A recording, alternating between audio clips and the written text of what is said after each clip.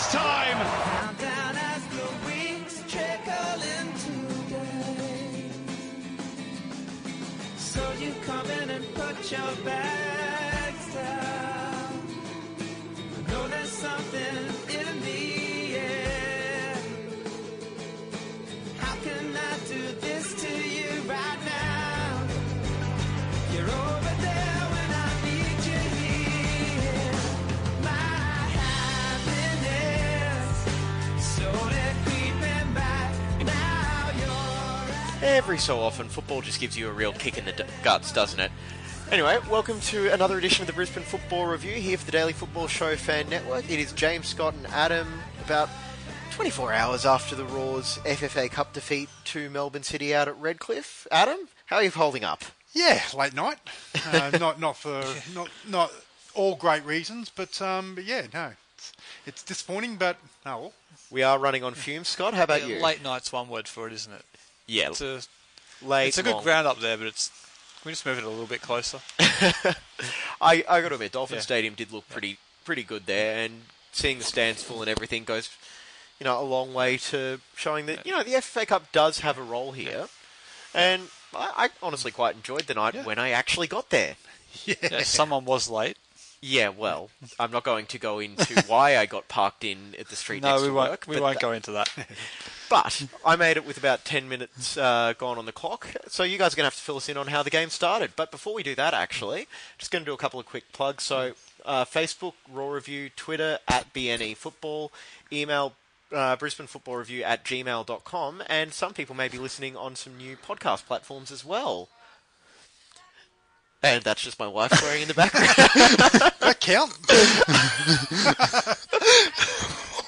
She's playing Jurassic World on the PlayStation at the moment and laughing at us. So, anyway, what a start to the show.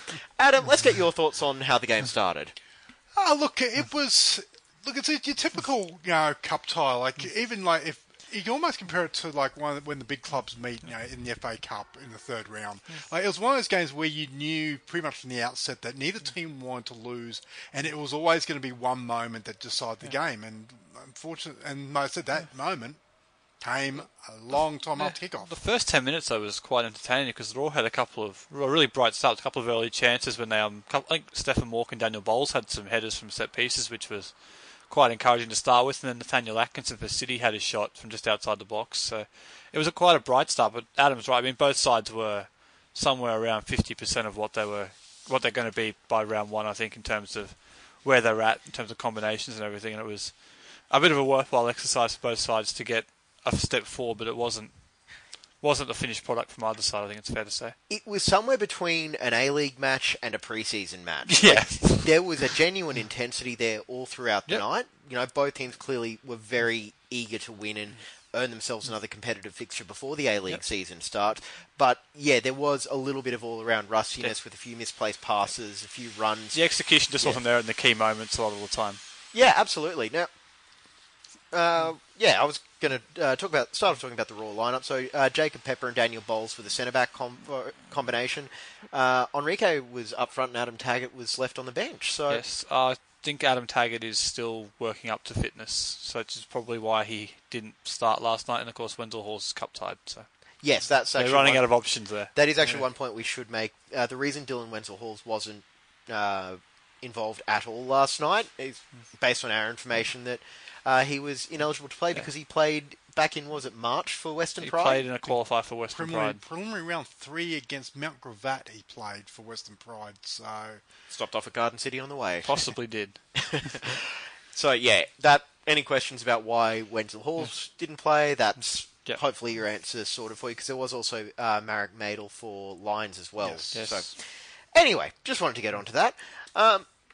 When I did get there in about the 10th minute, missed all the fun early. Yeah, there was a couple. There was still some very long lines outside the ground, so big crowd as well. Was it 6,151? 6151. Adam, you've got that written down? Yeah, look, 6,151. It's I believe it's a new record in Queensland as far as FA Cup tie. You smashed it, really. But the interesting point about that is I've actually got the 3 attendances for the 3 FA Cup games that the Raw have played, throughout the history of the competition. And in 2000 and 2015 when they played at Ballymore. It was 16? 16. Sorry, 16. Sorry, beg your pardon. Not to mess with you, but... No, I can't read my writing.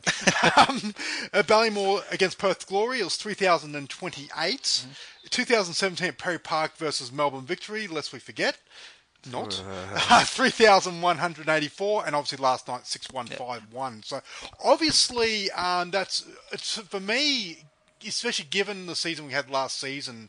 I think it's almost a tick of approval that Dolphin Stadium. I think as a sort of a smaller venue for the Roar, I think they did get a tick of approval. I think also it was a more appropriately priced match as well. That too, but probably helps as well. It was about 50% of the price than it was for the Victory game, FFA Cup game last year as well. So, but honestly, I was really happy with the drive up there. Obviously, it was quite a long way, but it's a good venue, and now we needed a stadium like that around, I don't know, Bowen Hills or Can something. we just move it 10k closer somewhere, Boondall? It'd be fine.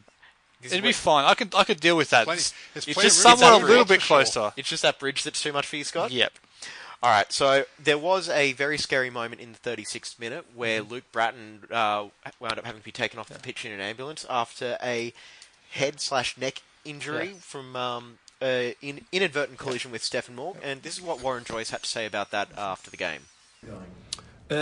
We think early reports that he's okay, but I wouldn't really like to confirm it till our people are at the hospital with him. There's people set off to see him, so we'll know probably when we get back to the hotel. And that's obviously Melbourne City manager Warren Joyce talking after the game, and since then Melbourne City have released a statement on Bratton's condition, and as it turns out, all the precautions were just a safety measure, and it seems like it's okay. It was precautionary. And look, we mentioned earlier it was a long night out at Redcliffe, but for some reasons they have to be. I mean, there's a suspected neck injury, there's protocol that's got to be followed. Yeah. And that's why there was a 44-minute delay, I believe it was, from stopping. 42. 42, 44. Some people, it's around 40 minutes, we'll say that.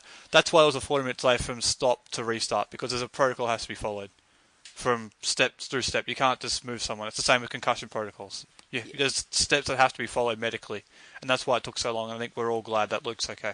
And I think now, like, knowing what you do, yes, he's okay, but do you really want to be the person that moves him, saying, "Let's get this game of football back on"? And we're dealing in dangerous territory when people who obviously have no clue about what they're talking about are questioning the judgment of medical professionals. And I think it's all that needs to be said about that, to be honest. Yep.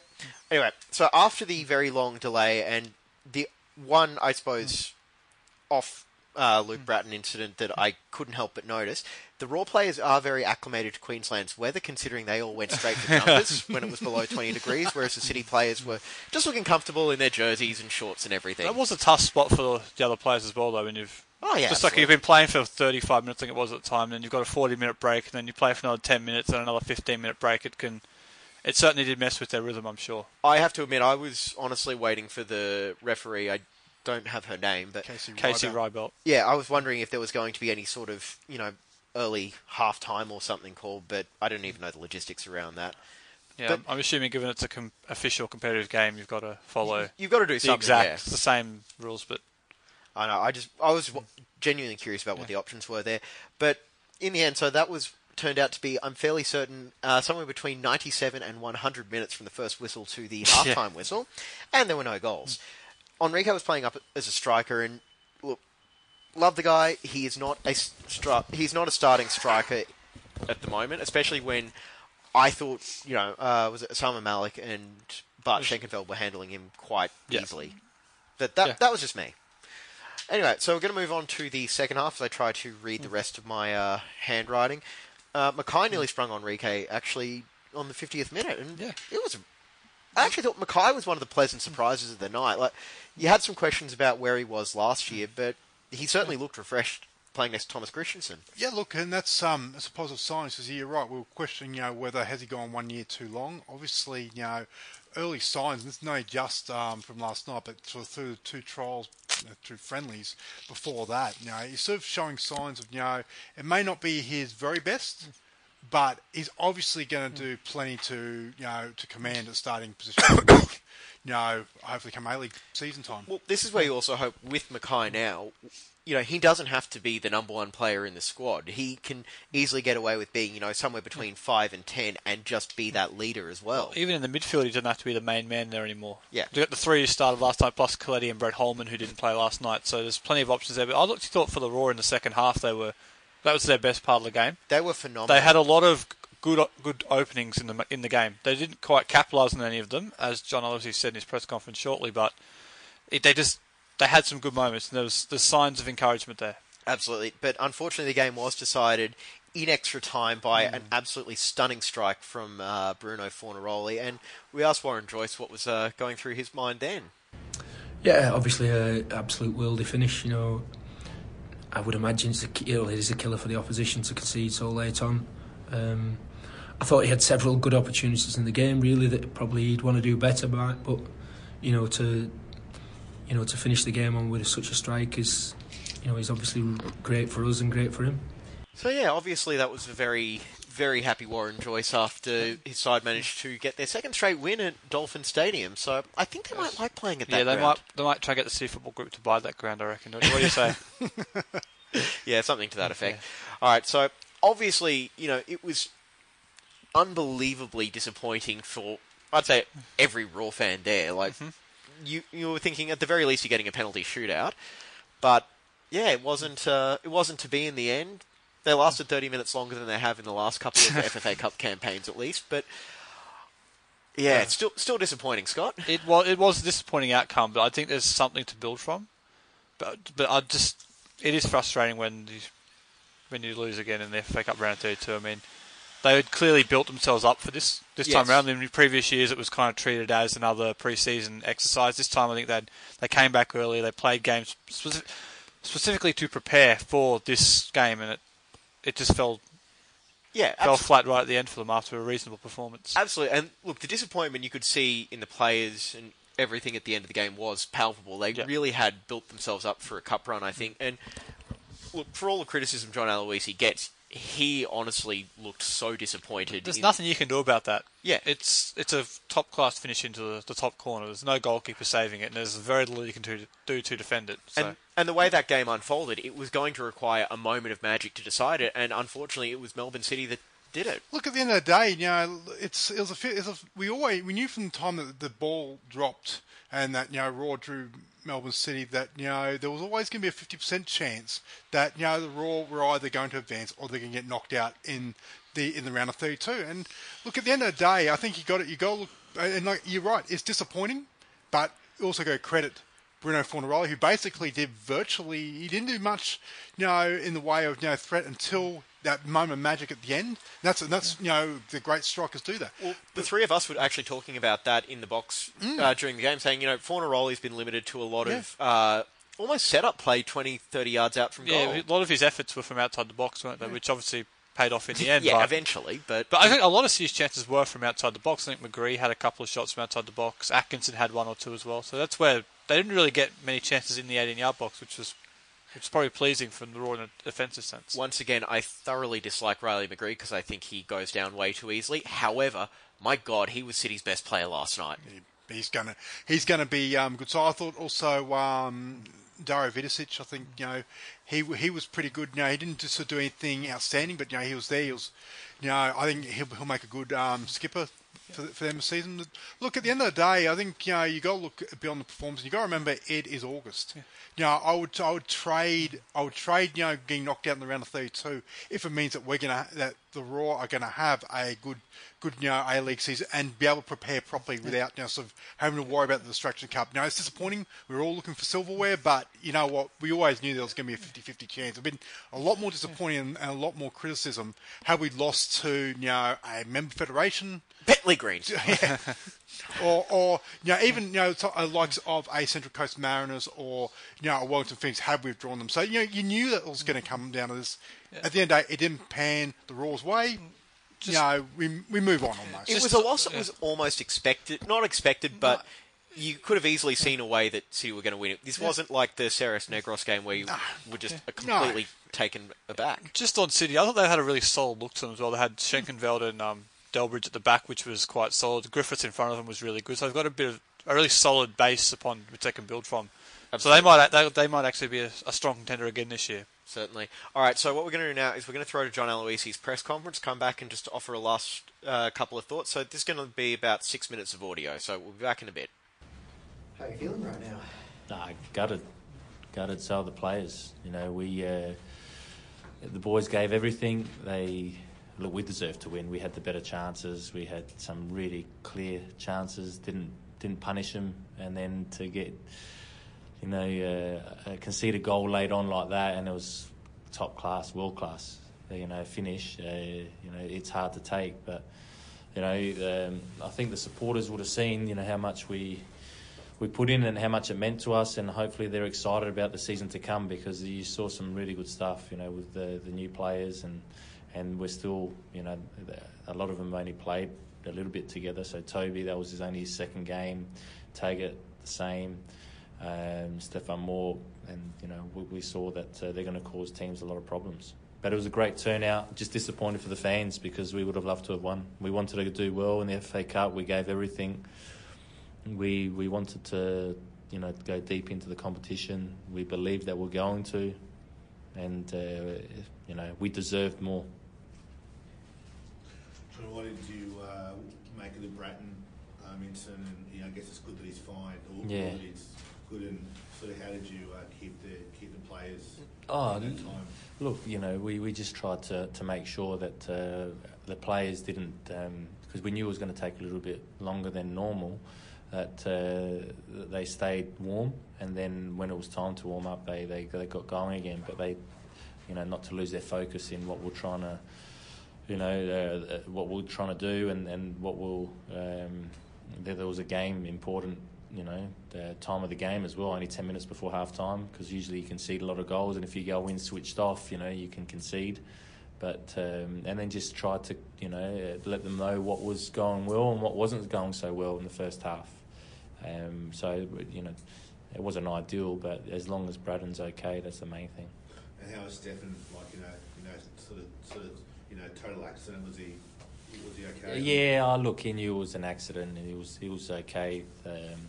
I'm sure that he wouldn't have liked to see his ex-teammate on the floor like that, and you're a little bit nervous about the whole situation. But in general, I think they realised that he was going to be okay after.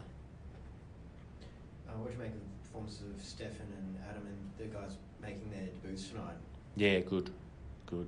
Toby, I thought was very good in patches. In the first half, we couldn't get the ball out to him as well as we would have liked, but then we started to cause him problems. He had a great ball in for Enrique. You can see the class in him. And Stefan Moore, unlucky not to score, always in dangerous areas, creating chances, closing down. We won balls in good areas, and that's because of him. And Taggart, we know that he's not physically there yet, but he just gives us an outlet. And again, with a little bit more game practice, because he only played 15 minutes last week, and we wanted to build him up again for this game. You saw the positions he was getting in. Unlucky on a few of the headers, just didn't have the timing, but he was getting into good position. So knowing that there's a lot left in them, I'm happy with the way they're going. You've got over 2 months now till round one of the A-League. Does a night like tonight impact your recruitment strategy at all? Not really, no. We're always focused on what we have at the moment. And if we've got a spot to fill still, and if the right player comes along and it's going to improve our squad, we'll look at it. If it doesn't come along, we're not just going to sign a player for the sake of it. We know that we've got a good squad. We've got a good mixture of players, and players still to come in. Brett Holman, Avram Papadopoulos. We're looking good. It's just disappointing that we lost. We're gutted. We wanted to win. We wanted to win for, first of all, the fans, our club, and the players themselves wanted to go deep in the competition. Just disappointing we had to lose like that, because we deserved to win. What will you do now between now and round one in terms of preparation? Well, we have to play friendly games. We'll play. I think we're scheduled in 2 A-League sides already. We'll try and maybe get another 1 or 2 and then local sides, and make sure we keep on working on our the way we want to play, and then also our fitness, because we're still got a long way to go. But come round one, believe me, tonight was good, but it's only 50% of what we're going to see, and that was a good performance. I'm pretty sure that everyone here tonight would have been happy with the way the team played, but disappointed like we are that we didn't win. Were you pleased with the defensive effort that kept City very quiet for the majority of the conference? Yeah, I was. If we kept the clean sheet for 120, I would have been happier. But no, they did well. All the boys, we didn't deserve to lose like that. But again, we still got a lot of improving to do, and then that's what we'll do in the next 2 months. Daniel Leck came on late. Can you talk about what you thought of his performance? Yeah, I was unlucky not to score. Had an opportunity to score. We thought with fresh legs he could cause problems, and he caused a few problems. So it would have been nice for Leck and for us if he had scored that one-on-one. We had a few clear chances.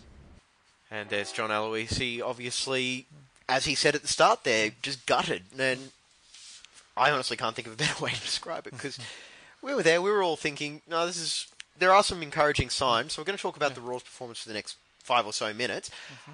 I want to touch on Stefan Mork. I thought he could turn out to be the signing of the season, quite honestly, because his passing was phenomenal. Look, it's absolutely. I think we as fans were all excited when they signed him. And look, if he turns out anywhere near to where he was at Adelaide in their championship run, he was very solid for Melbourne City. Look, if he replicates that here at the Raw, I think they're in for a very good season. Yeah, absolutely. And, we saw some of his passes as well. There was a move, where was it? I want to say extra time, where he's played like a 50-metre... it could have been the second half, actually. 50-metre pass that sprung Enrique on the wing. And I think that was in the second half. Yeah. But and I'm trying to find my notes, and then I'm realising the downside of writing an orange pen for my Raw. He does bring a lot of energy to the midfield, which was something which was probably lacking last year, given the midfield the Raw had. I think Stefan Mork really adds something in that respect as well, which is really needed. I think he'll have a big season. Yeah, absolutely. And look, I think as well, his combinations with Eric Vortiak, who now had scored, in all 3 pre-season friendlies prior to this game, and also I think what more surprises, how well Toby Mickelson did. Yeah, he looks good. He looks like someone who's still settling in, but I feel like despite this result, there is cause for optimism. The one point I wanted to... So just quickly on Boshak, it was good to see him play on the left-hand side last night, having played the majority of his football last year on the right. I think he's better on the left, so if that's the way it's going to be this season, I think that's another positive. It is not good for me seeing the blonde 22 and thinking, what's Botiak done to his hair? But the one point I want to make about coming out of Aloisi's press conference is this notion of deserves. This goes back to the World Cup final when I had a couple of friends saying, Croatia didn't deserve to lose. Well, the scoreboard says otherwise. Mm-hmm. This is one thing that bugs me about just football analysis in general. Deserves means nothing. It matters what you do. Exactly. So, look, I have no doubt that the Raw prepared, as best as they could for this game, but unfortunately, it still comes down to producing on the field. Yeah, I think. Look, I agree with you that the word deserve, and colloquially speaking, look, you probably say Raw on balance were maybe slightly the better team. Mm-hmm. The problem is it does start sounding like excuses when you use words like that, and I think there's that element out there that's still, irrespective of how well the Raw are sort of preparing for the season, there's still that element out there that are going to question every single move, and saying words like that, it does sound like excuses from time to time. When you get to the last minute of extra time and you've had a fair few chances of your own, it's a lottery, and it was about to go to the lottery of penalties, so... There was about a 10-minute stretch there where the Raw had 2 really good chances, and I want to give Daniel Bowles credit for his work in the build-up for one of them, where he won a tackle, sprinted forward, and managed to set up more for that long pass to... it was to Mickelson. There we go. You're starting to read your notes now, eh? Yes, I am, actually. And that's the sort of play that I kind of feel like, give them that opportunity in December, that's a goal. Doesn't matter who it ends. That's... At the very least, it's a shot on target. Yeah, and it was that block by, I think the block was Atkinson, Yeah. So, look, the Raw came up against a good side. I feel like they created enough chances to win, but unfortunately fell a bit short on the night. sadly all we can leave it at. You guys got any last thoughts? No, I'm good. I'm good. Onwards and upwards. Yeah, absolutely.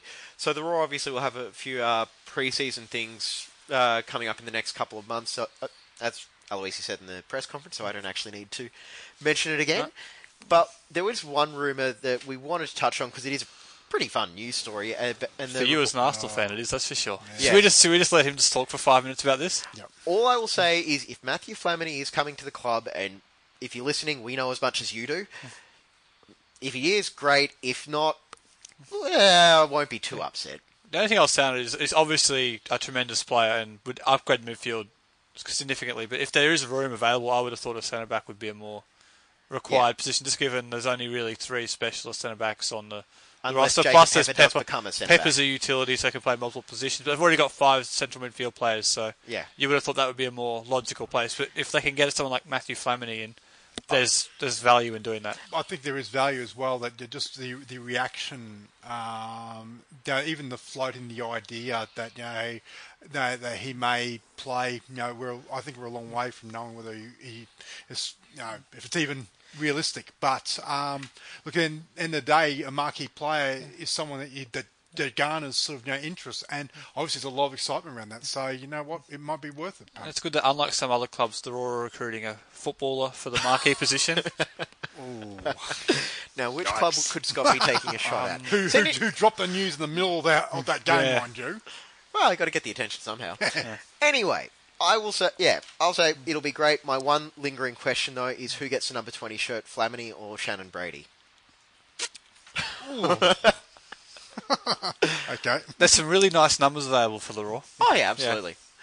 I'm sure one of them can choose a new number. Or you just do what they do in the NFL, or if Brady's smart, he does what they do in the NFL and say, "Yep, that's fine. You can have number 20 for a price." Yeah, buy it off me. Yep. I'm sure he can afford it. I'm sure I'm sure something will happen, but of course, we need that signing to be confirmed before we get too far ahead of ourselves. Yes. We'll be back after this to talk about some of the other Queensland sides that were in action in the FFA Cup. This is a Brisbane Football Review.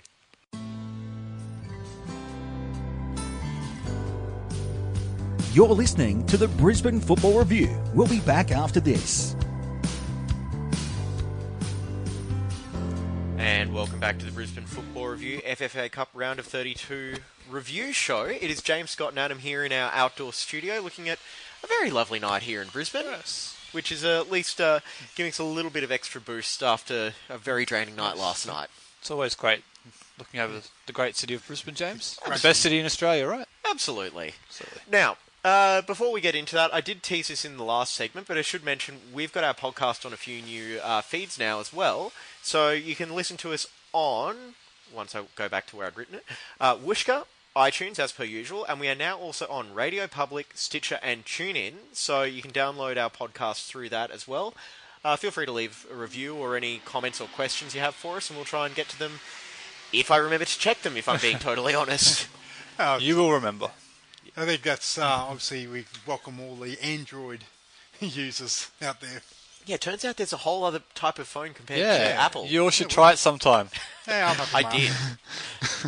Anyway, so segment 2 of tonight's show for the Daily Football Show Fan Network, we are going to cover the Queensland NPL sides that were in the FFA Cup round of 32, and going to start off with what was probably actually the game of the round between Lions and Olympic FC, where we were at Lions Stadium at Richlands. And Certainly the game of the round for the Queensland sides. To quote a friend of our show, Simon Smalls, he said to us, it was a great advertisement for NPL Queensland because that was a proper game. That was phenomenal. So the final score was Lions FC 3, Olympic 2, and it looked like it was going to only go one way after the first quarter of an hour when Lions were up 2-0. And it looked like it was going to be the Peninsula Power Round 7 playoff game again, didn't it? I was getting flashbacks and everything. Yeah.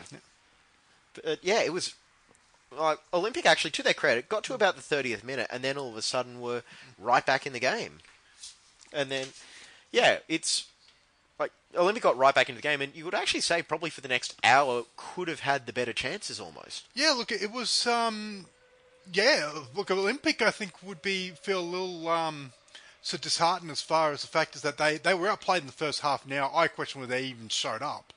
But like I said, the rest of the game, up until about the 85th minute, where they worked so hard to get back into the game after being down 2-0, and you thought, you know what, they had the momentum. They may have gone and scored third, but then, Lions then, to their credit, they picked themselves up and got the winner. So we'll go through the game from the start. Big surprise was Olympic leaving Jez Lofthouse on the bench, who has probably been their best player all season. It was a big surprise, but Ben Kahn did explain why in the post-game press conference. There's actually quite a good logic behind it. And it worked absolutely perfectly for them, because when he did come on in the second half, he changed the game and he had a massive impact for them. We do have more press conference audio to get to in a couple of minutes. But, two early goals from Simic and Makwase, sorry, I can't talk tonight. Anyway, the big takeaway I took, a lot of Lions' success early on came from the fact that they were doing a really good job pressing Olympic's backline, and when Olympic were trying to play out from the back, their passes just weren't sticking. Yeah, look, Olympic have always sort of, they've pushed in, especially with experience of Shane Stefanuto in the back line. It just didn't. Yeah, I think Lions, to their credit, they really honed in on the game plan to try and sort of, keep the sort of play at the back to a minimum and put pressure on, and it really worked. Unfortunately, they couldn't keep that up for the whole match. But just before half-time, a little bit of credit should go to Chris Beath. He spotted a dive and awarded it, which is always a big tick for a that was a shocking dive, that one, wasn't it? Yeah, it was a big tick for a referee in my book. And, So he gets a tick of approval for being a professional referee then? Yes. He gets the James Coughlin tick of approval. Is his name Sean Evans? I don't know, it's Chris Beath. So that's why he's got a tick of approval. Fantastic. He'll be delighted to know that.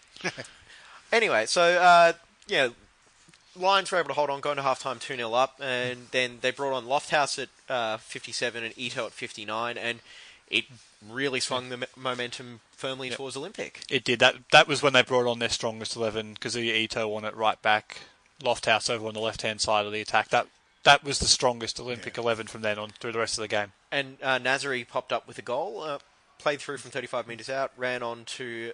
It was a great ball over the top from Jez Lofthouse, and Nazari was clean through one-on-one with the goalkeeper, and it was a good finish into the bottom corner. And quickly on Zelfi Nazari, congratulations to him for his call-up to Afghanistan, which I believe is coming up at the end of the month. Absolutely. So good luck with that for Zelfi. And I think one other big takeaway for Lions was when Sean Carlos had to be subbed off just after 70 minutes, because I thought he was far and away their best player on the night. Yeah, look, that was a big blow, and a lot of their creativity sort of comes through him. And sort of it almost like they were starting to sort of really, I guess in racing parlance, it's sort of, the short strides are coming in, and they said Olympic were definitely sort of, they were coming for him. We talked about Stefan Mork in the last segment about the energy he brings to the Raw midfield. The same can be said of Sean Carlos with the Lions midfield. He brings a lot of energy to that side. Definitely.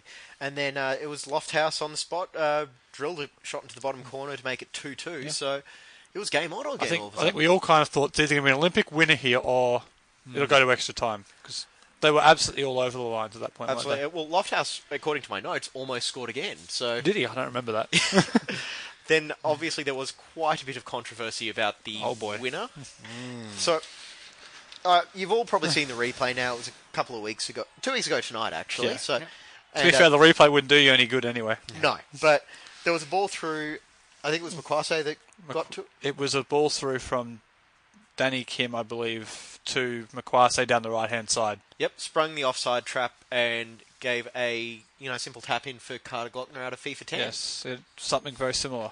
But, so there was a couple of questions about offside. Now, as far as we could tell, for the long through ball, that was definitely onside.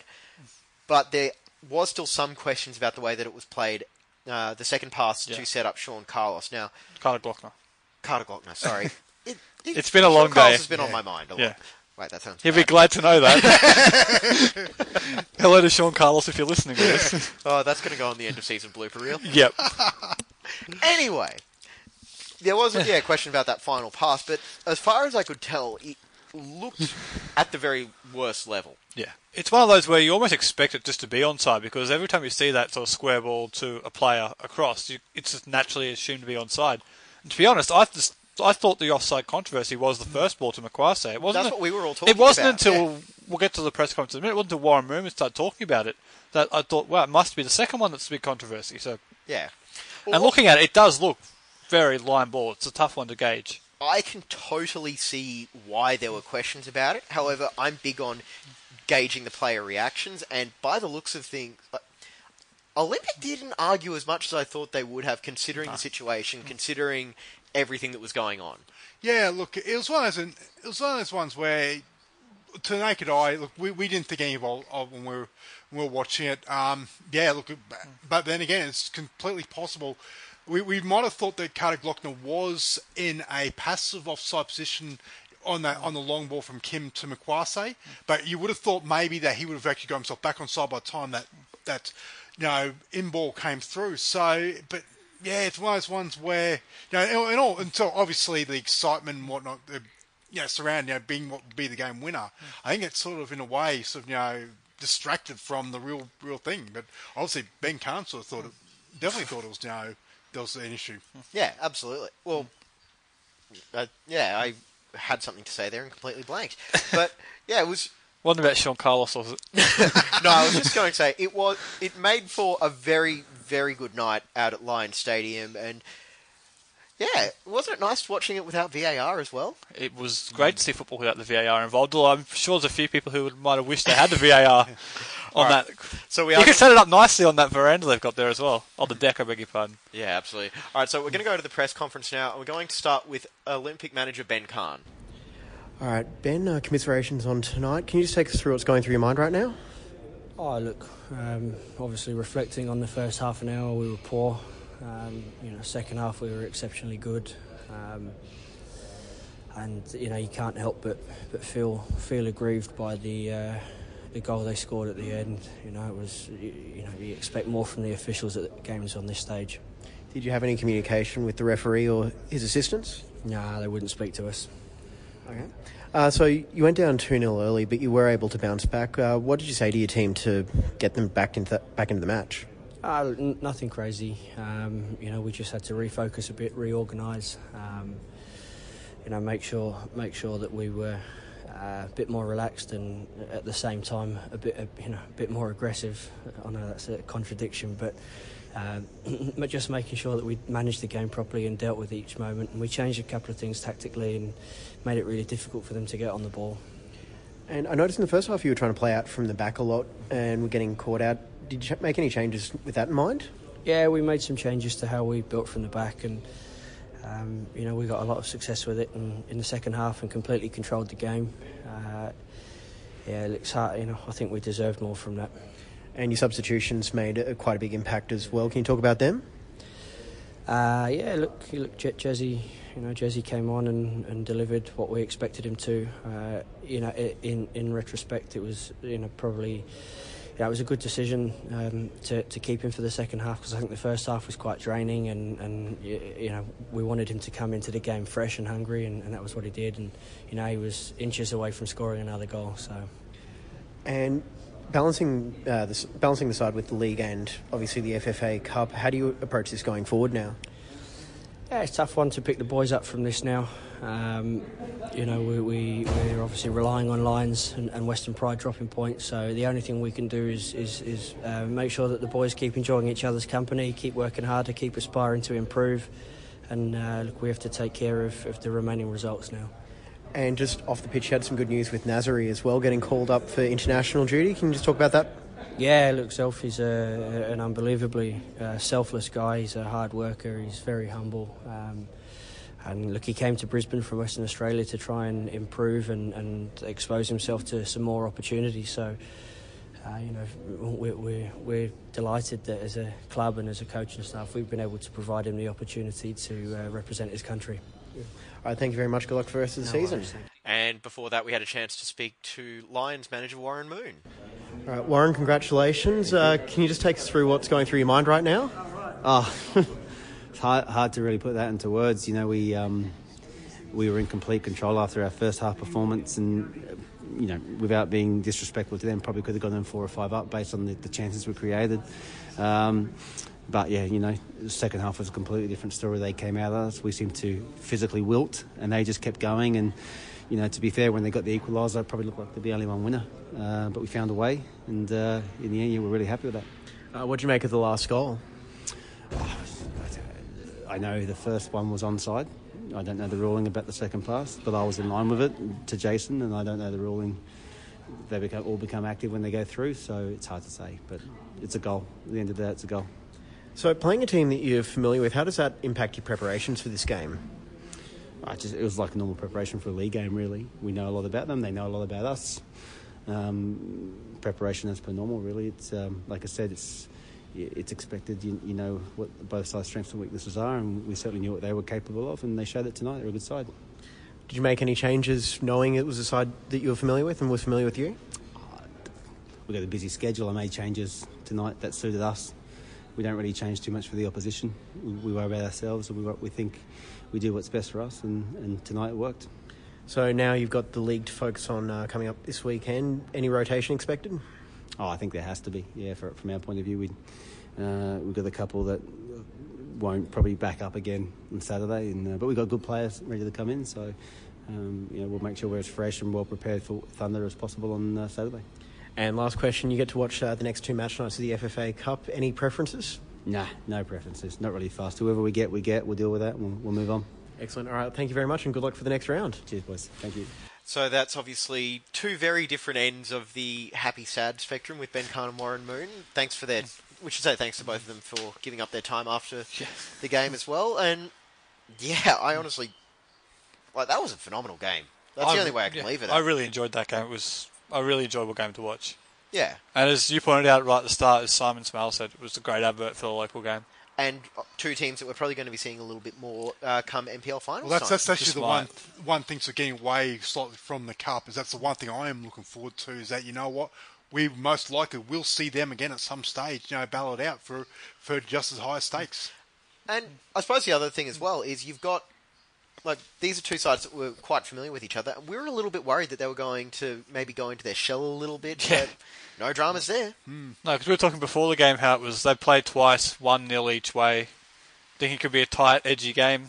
Yep. Could not be further from the truth. And I think that's credit to both coaches as well. They set out to win and try and win sort of early in the case of Lions because look, at the end of the day, especially in an FA Cup tie, there is always the temptation to really try and lock it down, play dour football, maybe pinch one on the break and see it out. So to actually put it on that game, and that's a quality game, I think it's a credit to both coaches and both sets of players. That's it.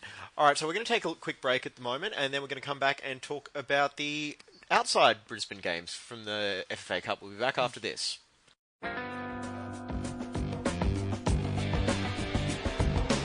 You're listening to the Brisbane Football Review. We'll be back after this.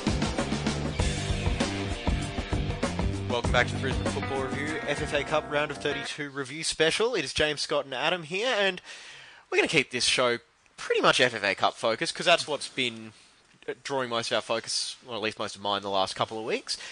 We're going to talk about the game that was up in Cairns last Wednesday night, which was Cairns running out 4-0 winners over Armidale SC. Adam, you were watching this game, so you can talk us through it. I was on live stream when it actually worked, but look, a very, very good win for Cairns. Truly deserved it. It's very hard to know how good or not so good Armidale were. Like I said, congratulations to their fans, for some of them for making the trip, 3,500 Ks across the country. But look, at the end of the day, Jamie Carroll was superb. Josh Taylor got in on the goals, and Bronson Coppin scored an absolute screamer. But just quickly, you watched the game, Adam. The red card incident. What do you think? Look, I thought it was a little bit harsh, but then I can understand why referee Jared Gillett gave it. So it's one of those ones where it's a 50-51. And at the end of the day, you sort of say, well, for Jared Gillett's experience, look, if he thought it was a red card, you'd almost say, look, yeah, fair call. Fair call. And there were a couple of really good goals. So, I was watching the was it Sydney FC game, hoping for a boil over. So sadly, it didn't come. But Football Queensland spoke to Danny Greystone after the match. I spoke to Danny Greystone. Scotty did. You did. I spoke to Danny Greystone after their game against Pride on Saturday night. Oh, well, good for you. Thank you. All right, we're going to play Scott's interview with Danny Greystone. See, this is what happens when I work weekends. I miss out on all this fun stuff. We're going to play Scott's interview with Danny Greystone right now. Yeah. All right, we're here now with the Kansas City coach, Danny Greystone. Danny, thanks for joining us. No problem. What do you think of your side performance here today against the Western Pride? Oh, look, the thing is, no doubt we went at our best tonight. But I'm actually quite proud of my boys following up from the FFA Cup game on Wednesday. I mean, I had 5 players injured on the pitch today. To be quite honest with you, it was touch and go whether we could even field a team here with the situation that's happened at the club. And it's a bit unfair, really, to put some of these players through this. But to be fair to them, some of them boys have run out 90 minutes on one leg. That's not to take anything away from Pride. They're a good team. They're where they are for a reason. Good young lads. They're very, very fit, very, very strong, and they're going to really push everyone towards the end of the year. Was it tough to refocus on the league after the big win in the cup midweek? Or? Oh, look, it's tough. Definitely, I think there's no doubt about it. 'Cause it was just such a big occasion for us and the club and the region. It's the first time we've ever got through to the round of 16, and then to try and refocus 3 days later for an away game in Brisbane in a competition that we can't get relegated, we can't win it. So there's really not a lot to play for with half your team injured. It was a difficult task. Yeah, congratulations on progressing in the cup as well. You must have been delighted to play so well on the national stage. Yeah, I mean we had a fantastic night on Wednesday night, and it's. I think it's not just that we progressed on Wednesday night. I think the manner in which we progressed and some of the football that we played on Wednesday was a real credit to the lads and the football up in Far North Queensland. Unfortunately, come back it up today. But it was a real exciting night, and we're really looking forward to midweek and see who we get in the draw. A lot of our listeners are from down here. What does it mean for the people up in North Queensland for the side to progress for the first time? I think for the guys that have been involved in all them occasions where they've fallen short every time, to go on the pitch and have that monkey on your back and then put in that performance with that level of confidence was a real credit to them, and it meant so much to them. There's some real emotions in the dressing room for them guys afterwards. In terms of the region, I think it's. I think again to get that monkey off the back that everyone thinks we get an easy run into the round of 32, even though we've still played 2 NPL teams to get there. Everyone thinks that we have an easy run to then go another step further. Kind of shows that we deserve to be there, really. And just last question, looking to the draw next week, is there anyone you prefer, an A-League side at home perhaps, interstate trip against a member federation club? I think for us to take an A-League team up to the region would be a real push for the game up there. There's I know there's talks at the moment about the regional teams getting pulled out of the NPL, which if that happens that'll be extremely disappointing. So to get an A-League team up there and really give the game another bit of a push and get some supporters there will make that even more difficult.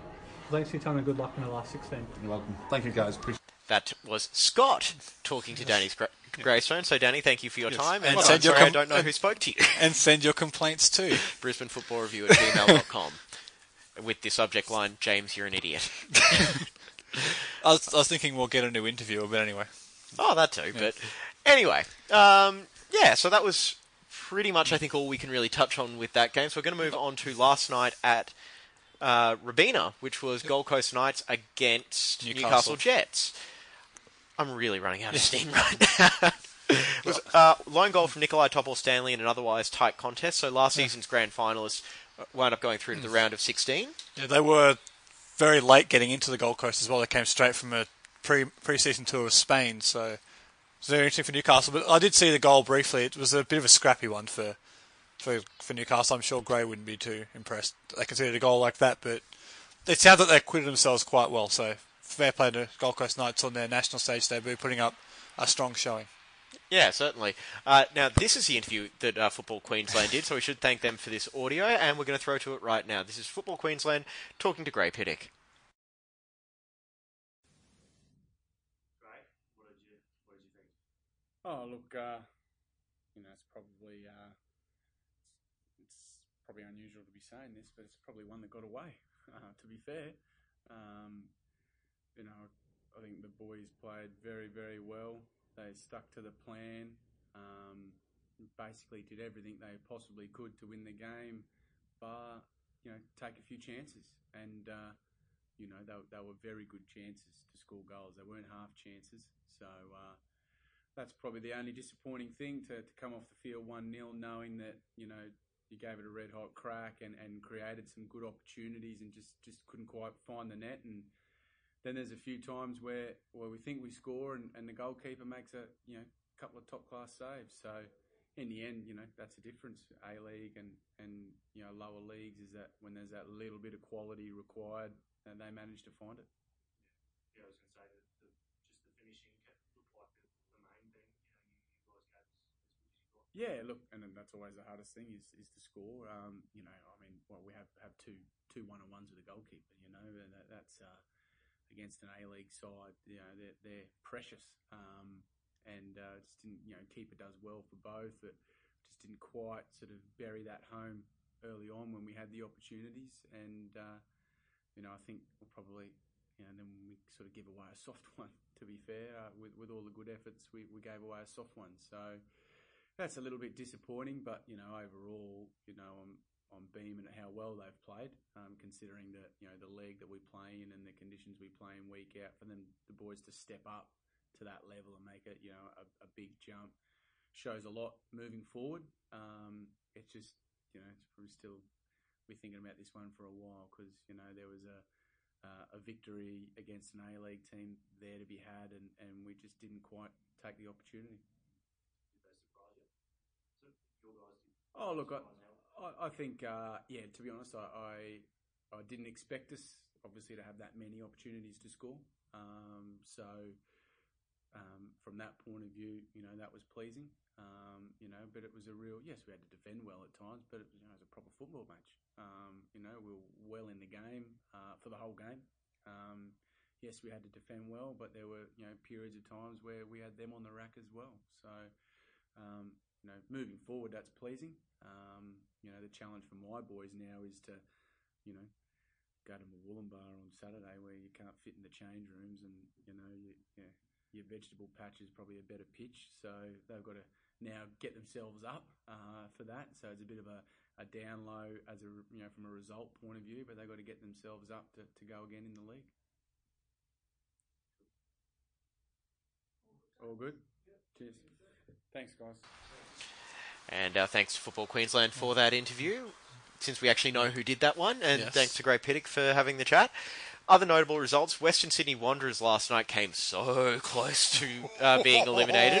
So Hellenic got themselves a nice little boost given the NPL 2,500 goals, dollars per goal. So. Yeah, Nam might be rethinking that because there were a few goals against the A-League clubs across the 3-match nights, actually. Yeah, because Melbourne City really need that $2,500. Oh, no, wait, they're not an NPL club. No. No. That joke really missed the mark. It did, didn't it? Yeah. All right. And then the cup set that I still don't think was really a cup set, Bentley Greens over Wellington. Did Give you you see a couple of minutes to laugh. Did you see the nonsense today about how some people are claiming it's the biggest cup set, or it's right up there with the biggest cup sets ever in the FFA Cup? Redlands v Adelaide United, say no more. Well, speaking of Adelaide United, they're coming to Queensland again for the round of 16, aren't they? They are, and they could be back to the graveyard too. Yeah, so they've drawn against Lions FC for the round of 16, and Cairns FC is hosting Sydney FC as well, so it's kind of a homecoming for manager Steve Corica there. A little bit from Innisfail. Yep. Danny Grace, I'll be delighted because in his interview, which you heard, he was hoping for an A-League club, so they've got it. Absolutely. So hopefully a big night up there in Cairns. Yeah, I think there was only, they're lucky to get 1,000 people at Barlow Park for the game against Armidale. I think that will be, that'll be triple that. I think it'll be good. It'll be good for football North Queensland. I think they. I don't know if Cairns can beat the defending cup holders, but you know what? They'll give it a good shake and look. It'll be a good night. Absolutely. We will be at the Lions Adelaide United game, I hope. So that's hopefully. And that's going to be pretty much it for our FA Cup thing. We are going to close out with just a little bit of local news. Speaking of the Redlands Adelaide game a couple of weeks ago, we've got to talk about that. Have fallen, It was 2 years ago last week that they played Adelaide at Perry Park and they knocked off the A-League champions, and since then they've really gone downhill, and it looks like now they're going to be relegated. And I got to say, they've done this to themselves in terms of the results this year. Just 3 quick points. One, a game Adam and I were both at early in the season against the Raw Youth. They equalised in the 91st minute. They threw everybody forward on a long throw-in and conceded a goal in the 94th minute to lose. So that's points dropped there. Brisbane City game last month, they were 5-4 in front with 15 seconds to go. They fought back from 2-0 down to get 5-4 in front, then conceded with 15 seconds to go. That's not more points dropped. And then last night, on Saturday night, when they went up to Townsville in essentially what was and probably will end up being a relegation playoff, they were 2-1 down at halftime, just got themselves back into that game, bit of momentum, 46th minute, concede another goal. So, fair enough. Look, they are a very young side, particularly at the back, in fairness, but maybe the balance isn't quite right. Certainly. Adam, can you just touch on what's going on with the top 4 race at the moment? It's pretty much settled. I think there's some key games coming up. I think Lions, especially if they win the game. I know we're recording at the moment, and they're playing Brisbane Royal Youth over at Logan as we record. They could go. Lions win. They could go a long step to them sealing the premiership. But big game this weekend between Olympic and Strikers, because after Moreton Bay almost inexplicably lost to South West Queensland Thunder on Saturday night, Strikers are back in play as far as the top 4. So just again at the other end of the table, there's another big clash on Saturday night with Redlands hosting Mackay. There's still every chance Redlands can get themselves out of danger. I think it's a game well. we're going to go out and cover, I think. I believe so. But there's every chance they can dig themselves out of trouble with a result there as well. So, well, you guys enjoy that game this weekend. I've got a wedding anniversary, so congratulations on making it to 12 months. Yeah, everyone's surprised. Well, almost, not quite yet. Still a few days to go. Everyone thought I would have been fed prawns by now. I do have a bad seafood allergy, in case anyone was wondering about that. All right, so any other things we want to touch on? We've got to talk about MPLW. Very quickly, a big game on Friday night at Walter Park between Moreton Bay and the Brisbane Royal Youth. Brisbane NTC, I beg your pardon. The NTC side is, I think, 4 points up behind Moreton Bay at the moment. It's 6 points. 6 points behind. There's all to play for there. It could very but they well do have games in hand, according to the photo you put in the run sheet. They must do. But they must. That game will very much decide whether the Raw entity has a shot at it or not. Moreton Bay are in tremendous form, though, so it's a very tough game. It is a massive game, Moreton Bay v Raw NTC. But just talking about this young side as well, 10 wins on the trot. I don't think they're fearing it. And the way they dispatched Lions on Friday night, who are a very, very good team in this competition, the way they beat them, it's something to behold. Look, I think, looking for the future. If Mel Andrea is going to be looking at this group of players beyond, in a few years' time, I think the Royal W League team is going to have a very, very bright future for the next few years at least. And that's what we want to hear, because we have to remember they are the defending premiers. They are. The Royal W League side. Yes. All right, well, I think that's about it, guys. I think we've got nothing else we can talk about, is there? Oh, there's plenty we can talk about, but I'm tired, hungry, and want to get this episode edited all together. So, thanks everyone for listening. We hope you enjoyed the FA Cup Round of 32 review special here. We'll be back in a couple of weeks ahead of the NPL Final Series for sure, and really dig down onto that. Otherwise, get out and enjoy the football in the next couple of weekends. We'll talk to you a little bit later.